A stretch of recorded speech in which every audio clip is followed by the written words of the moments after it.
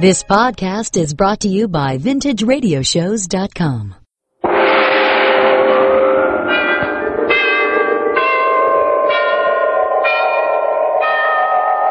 Sunrise and sunset, promise and fulfillment, birth and death. The whole drama of life is written in the sands of time. We present a new series of radio programs, The Clock.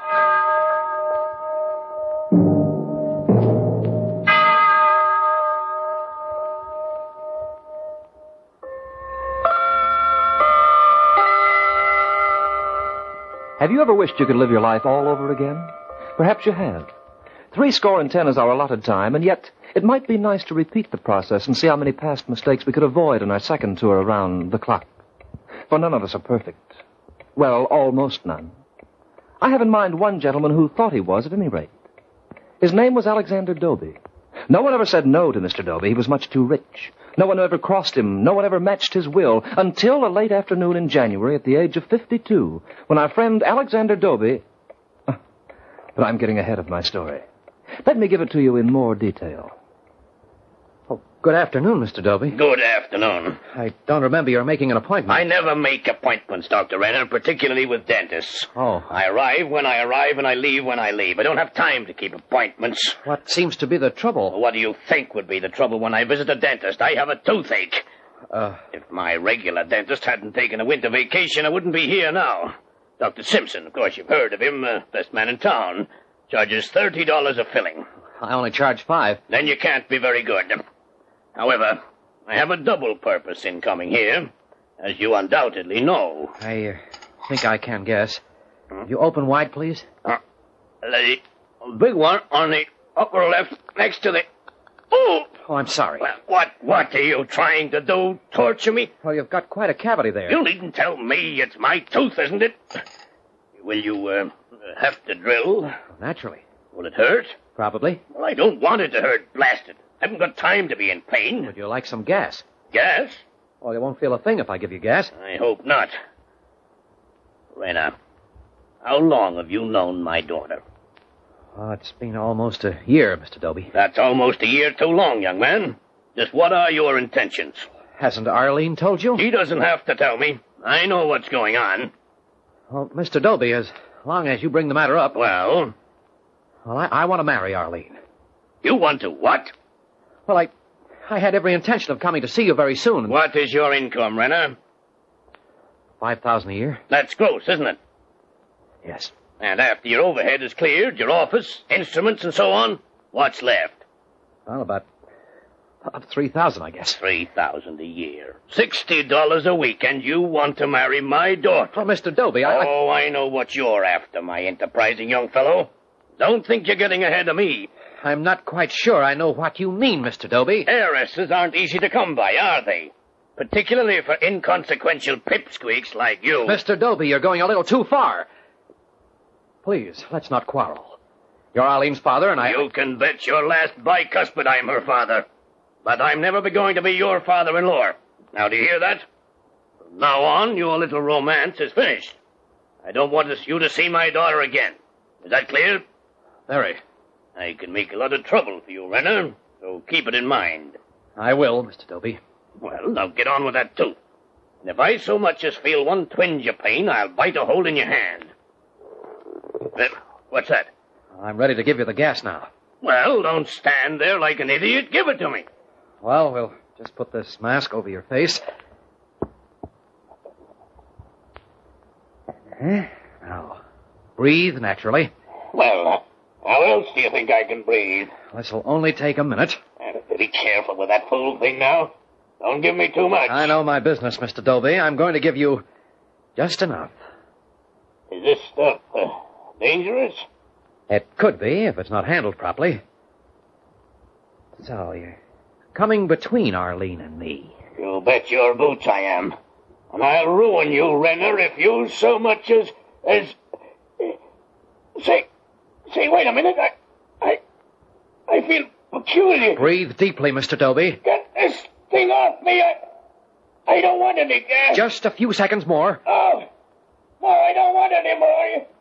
You're trying to kill me. Take that mask away. Hey, you idiot here. You're killing me. You're killing me.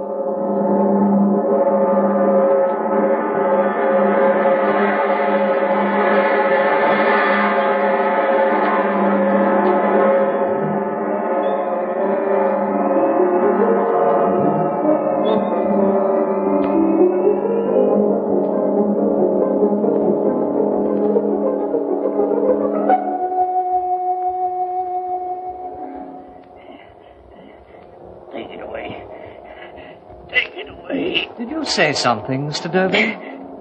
Who in blazes are you? My name is Ipswich. That's not a name, that's a railroad station. Where am I? In a room. Oh, I know I'm in a room. That dentist, Renner. Now I remember. He tried to kill me. Did he? Gave me gas. Get hold of the police. I'm having that man jailed immediately. Now, let me see. I believe I have a list of your vital statistics here. Did you hear what I said about the police? I suggest you relax, Mr. Dobie. It'll make it so much easier for both of us. See, where am I? In a lunatic asylum? What am I doing in a bare room? How did I get here? My tooth doesn't hurt. Alexander Dobie, aged 52. Widower, one child, place of birth, Rochester, New York. Member of the Stock Exchange, president of the Universal Copper Company, Incorporated. How do you know so much about me? It's my business to know everything about everyone, Mr. Dobie. Listen, you crackpot. I just told you a man tried to murder me. Now, are you going to call the police or must Police? There are no police, Mr. Dobie. What? And I know all about Dr. Renner and you. Too much guess. It's happened before, still it's more pleasant than falling out of the window, isn't it? You must admit you left the world with ease and comfort. Left the world? You talk as if I'm dead. But you are, Mr. Dobie. You are dead. I just can't believe it. It isn't possible. It's happened before, Mr. Dobie. You're not the first man to arrive at the middle level. There have been several billion before you. Middle level? What middle level? Why haven't I been taken to the upper level? Well, first there are references to be checked, Mr. Dobie. Of course, the references aren't so important on the lower level. So you needn't worry. We'll see you get in somewhere. I've got hundreds of references, Ipswich. Really? Odd they're not listed here. Well, apparently you don't know who I am. Oh, yes, you're Alexander Dobie, aged 52. I also happen to be Alexander Dobie, the richest man in the East. I'm on the board of directors in 3 banks. I'm a member of 5 of the most exclusive clubs in America, and it would take you a week to walk across my real estate if it was laid end to end. I still don't see any references on my list. Then your list is a forgery, Ipswich. Ask any businessman in New York who I am. He'll tell you without blinking an eyelash. I'm afraid you misunderstand me, Mr. Dobie. I'm talking about personal references now. Personal references? Yes, in order to reach the upper level, someone must vouch for you. A friend or a member of your family. Just one kind word in your favor is all that's needed, Mr. Dobie. Oh, now, look here, Ipswich. Let's not be silly about this. I'm not in the habit of asking people to vouch for me. Here. What's that? Money, you fool. $100 bill. Now take it and let's get started. Dear, they're getting awfully careless at the main gate. You're the 3rd person who's come through here in the past 80 years with money. What do you mean? Money isn't needed in this area, so to speak. Money's needed everywhere. Makes the world go round. But you happen to be out of this world, Mr. Dobie. Now, about that reference. Oh, are we going into that again? I'm afraid it's necessary. All right, if you insist. I can give you a reference. Fine. How do we get back? Just tell me where you want to go, Mr. Dobie. Who'll give you this reference? My banker, of course. Who else? Very well, sir. We'll see your banker.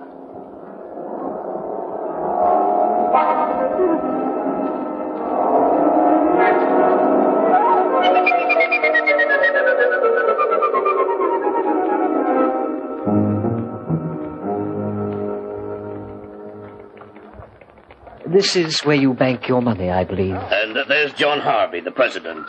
John! He can't hear you, Mr. Dobie. He can't? He can't see you either. Well, that's a ridiculous position to be in. But we can hear and see him. Let's go over to his desk. Mr. Harvey, What is it, Lewis? here's that statement Mr. Dobie's executor asked for. Oh, yes, his assets. Wait till you hear this, Mr. Twitch. Yes, I imagine it's very impressive. He certainly was rich, wasn't he? Extremely. He had $11 million in cash in this bank alone. To say nothing of his mortgages and real estate. Yes, it's quite a fortune. Alexander Dobie was even richer than I imagined. There you are, Ipswich. How's that for a reference? It's still not personal.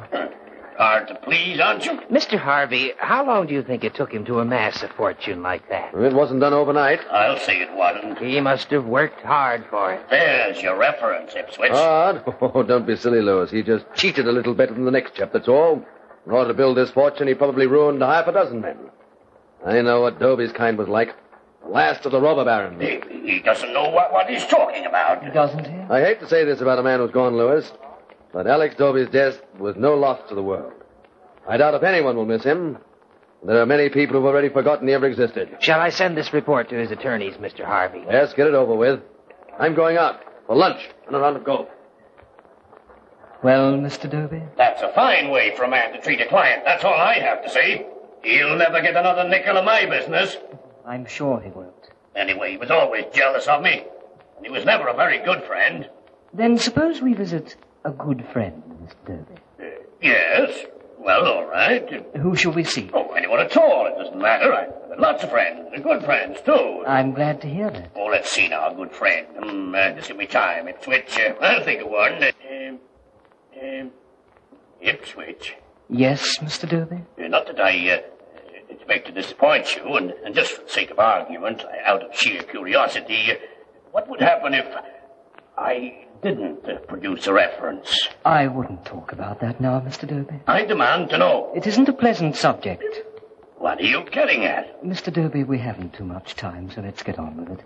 Have you or have you not a personal reference to offer? I certainly have. I hope.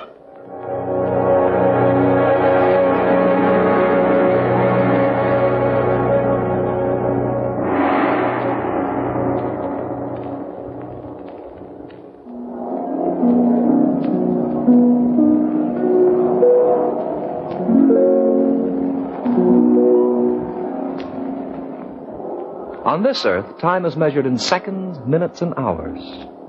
In Mr. Dobie's new world, time is calculated in eternities. Days, months, and years are unimportant. There is only now and later. And in Mr. Dobie's case, it was later than he thought. Hey, isn't that my country club with Twitch? You said you wanted to hear from Charlie Parker, I believe. Well, we'll find him on the golf course. Good old Charlie. He spent 10 years trying to beat me at golf, but he could never touch my game. Were you that good? Good. I was number 2 man at the club. Oh, there's Charlie now, walking towards the first tee. Let's join him. Hey, wait a minute. He's playing a twosome with John Harvey. Now, listen, we just saw Harvey, and what he says doesn't count. I'm only interested in what Mr. Parker has to say. Hello there, Charlie. Oh, afternoon, John. You're late. Sorry, I was going over Alex Dobie's account. Oh, yeah, Alex died the other day, I hear. He was a very good personal friend of yours, wasn't he? Oh, I knew him quite well. Go on, Charlie. Tell him how we got along. Tell him what a wonderful chap I was. He used to play quite a bit of golf with Alex. Oh, was he good? Number 2 man at the club. What did I tell you, Ipswich? Should have been number 1 man the way he kept his score. Well, really? If he took 10 strokes, he'd put down 5. It was just about the biggest golf liar I ever met. Now look here, you old windbag. I told you they can't hear you, Mr. Dobie. So he cheated in golf as well as in everything else, eh? Not only that, but he did it for money. No, money? I can forgive a man who forgets a stroke or two on his scorecard. I mean, after all, we're only human. It's nice to feel kid yourself that you're an athlete at the age of 50 or so. Oh, I know what you mean, Charlie. But Dobie always insisted on playing for money. $5 a hole, and he always made sure to win every hole in the bargain. With his pencil, eh? It was really disgusting, Harvey. He was richer than any man I'd ever known. Yet he'd cheat for a $5 bill. Can you imagine that? Oh, I guess not. But as I understood it, Parky, you were his closest friend. You don't seem to be very unhappy about his passing. His closest friend? Yeah, I was his closest friend. I knew what was good for me. He held 51% of the stock in my company. He could have ruined me at the drop of a hat. That's why I made sure to be his closest friend. Oh, I see. Personally. You know what I'm going to do? You know how I'm going to mourn his death? No. By getting tight in the clubhouse after this round of golf. And it's going to be more of a celebration than anything else. Come on, let's go. Well, that's that. I would never have believed it, Charlie. Never. Did you cheat at golf, Mr. Dobie? Cheat?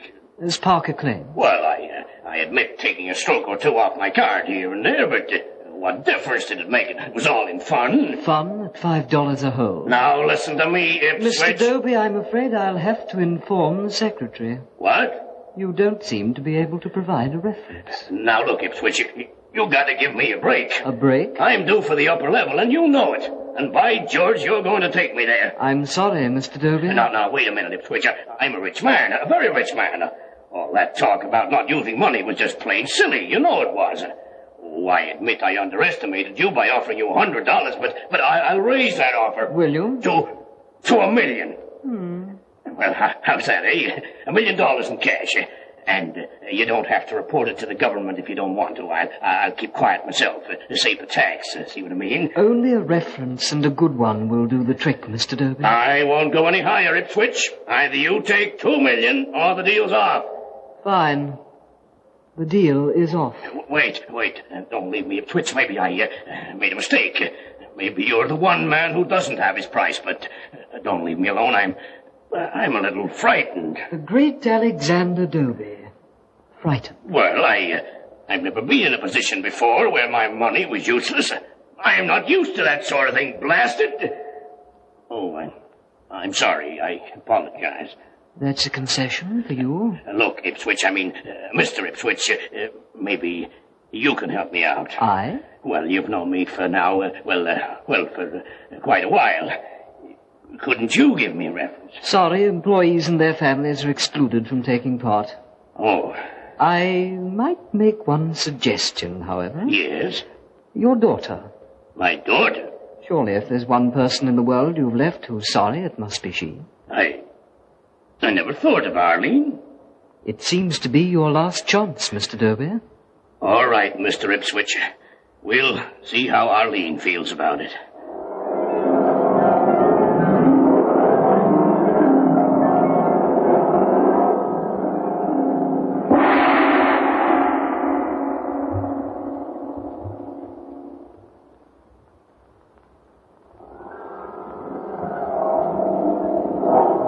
Poor Mr. Dobie. Fancy, $1 million, not enough to buy what he wants. Let's hear how he gets on with Arlene. This is my home, Mr. Ipswich. Rather ornate, isn't it? Why, this house cost $250,000. The marble's imported from Italy, and, it was very expensive. Let's hear what your daughter has to say. That young man who's with her, we saw him a little while ago. That's Lewis, the bank accountant. I'm sorry to disturb you at a time like this, Mrs. Dobie. That's quite all right, Mr. Lewis. I've brought a copy of a statement I gave the executor of your father's estate. I thought you might want to keep it in your files. Thank you. We were all deeply shocked at the bank, Miss Dobie. Your father's death was so sudden. I want you to know that you have all our sympathy. Thank you. But you needn't put yourself out too much, Mr. Lewis. I understand. I beg your pardon? No one really misses Father. No one cares that he's gone. Oh, but surely... He didn't have a friend in the world, and you know it. Arlene. To be perfectly frank with you, I'm finding it hard to care myself. I know it's a terrible thing for a daughter to say, but, well, I can't be a hypocrite. My father gave me everything that money could buy. Everything but happiness. I'm sorry.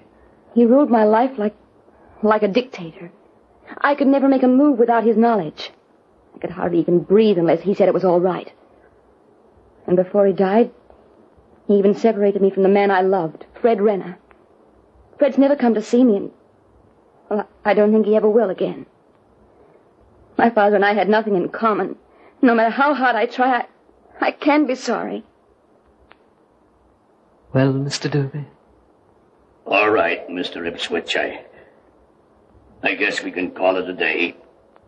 I'm ready. Just a moment. What? Someone else is standing over there. He seems to have heard what your daughter just told Lewis. It's Renner, that dentist. How can he have the nerve to come here, that murdering nincompoop? How can he have the crust? Why, he hated me so much he tried to kill me. In fact, by George, he did kill me. Arlene, I couldn't come any sooner. Just as long as you did come, Fred, it's all right. For a while, I thought I could never come at all after what had happened. It was an accident. Oh, you do believe that, don't you? Well, of course. The gas output was defective. I tried to bring him around, but Defective? I like that. Arlene, I heard what you told Mr. Lewis just a few moments ago. Well, I couldn't help it. It's how I feel. But you mustn't feel that way. What? What did he say? No matter what your father was like, Arlene, he loved you. It's the one thing in his life he was sincere about. You must believe it. You can say that after the way he treated you, Fred. Oh, I can forgive him for it. And go one step further. Arlene, I'm sorry he's gone. I really am. He wasn't a very pleasant man, perhaps, because no one understood him. But underneath, I don't know, I feel he was decent, in spite of everything. Is that Renner talking? Looks like you've got your reference at last, Mr. Dobie. I can't believe it. Renner. Well, say, that's mighty nice of him. It's certainly something I never expected. Wait, he's looking my way. I thought you said he couldn't see you. Which way in blazes he go? Seems me, I'm sure of it. Look, he's walking in my direction. What's that he's got in his hand? Looks like a mask. A gas mask. Why, the murdering weasel. He's going to kill me all over again. You can't kill me, you fool. I'm dead already. Take it away! Take it away!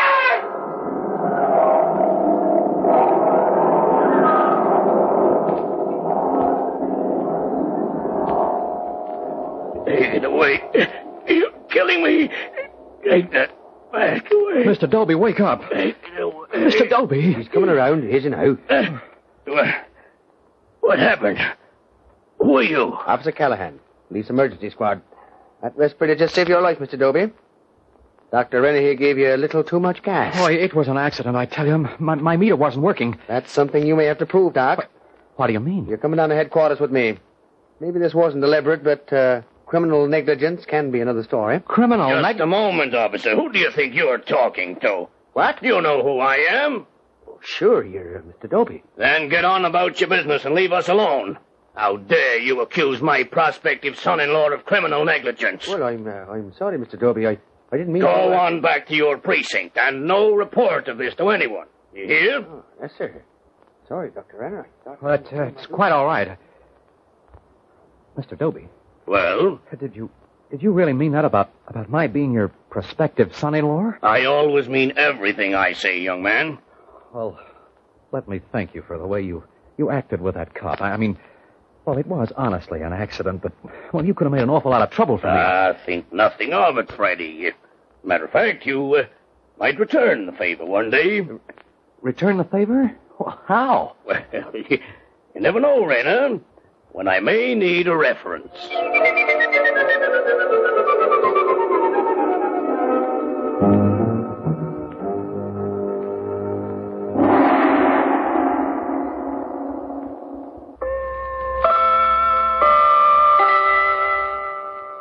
Well, there you are. Alexander Dobie seems to have gotten his second chance, and I have a feeling he'll do a better job with this one. Yes, at one time or another, we all need references, and it's always a good idea to keep it in mind. And if you ever want my help, don't hesitate to call. I'll be glad to provide a fitting testimonial for any of my friends. And everyone knows my reference is a good one. For after all, the time is always right. The Clock will be heard again next week, same time, same station. Lawrence Clee writes it and Hart McGuire narrates. As Alexander Dobie and Mr. Ipswich, you heard Tom Farley and Ken Hannum. Others in the cast were Howard Craven, Frank Waters, and June Salter. The Clock is a Grace Gibson radio production directed by John Saul.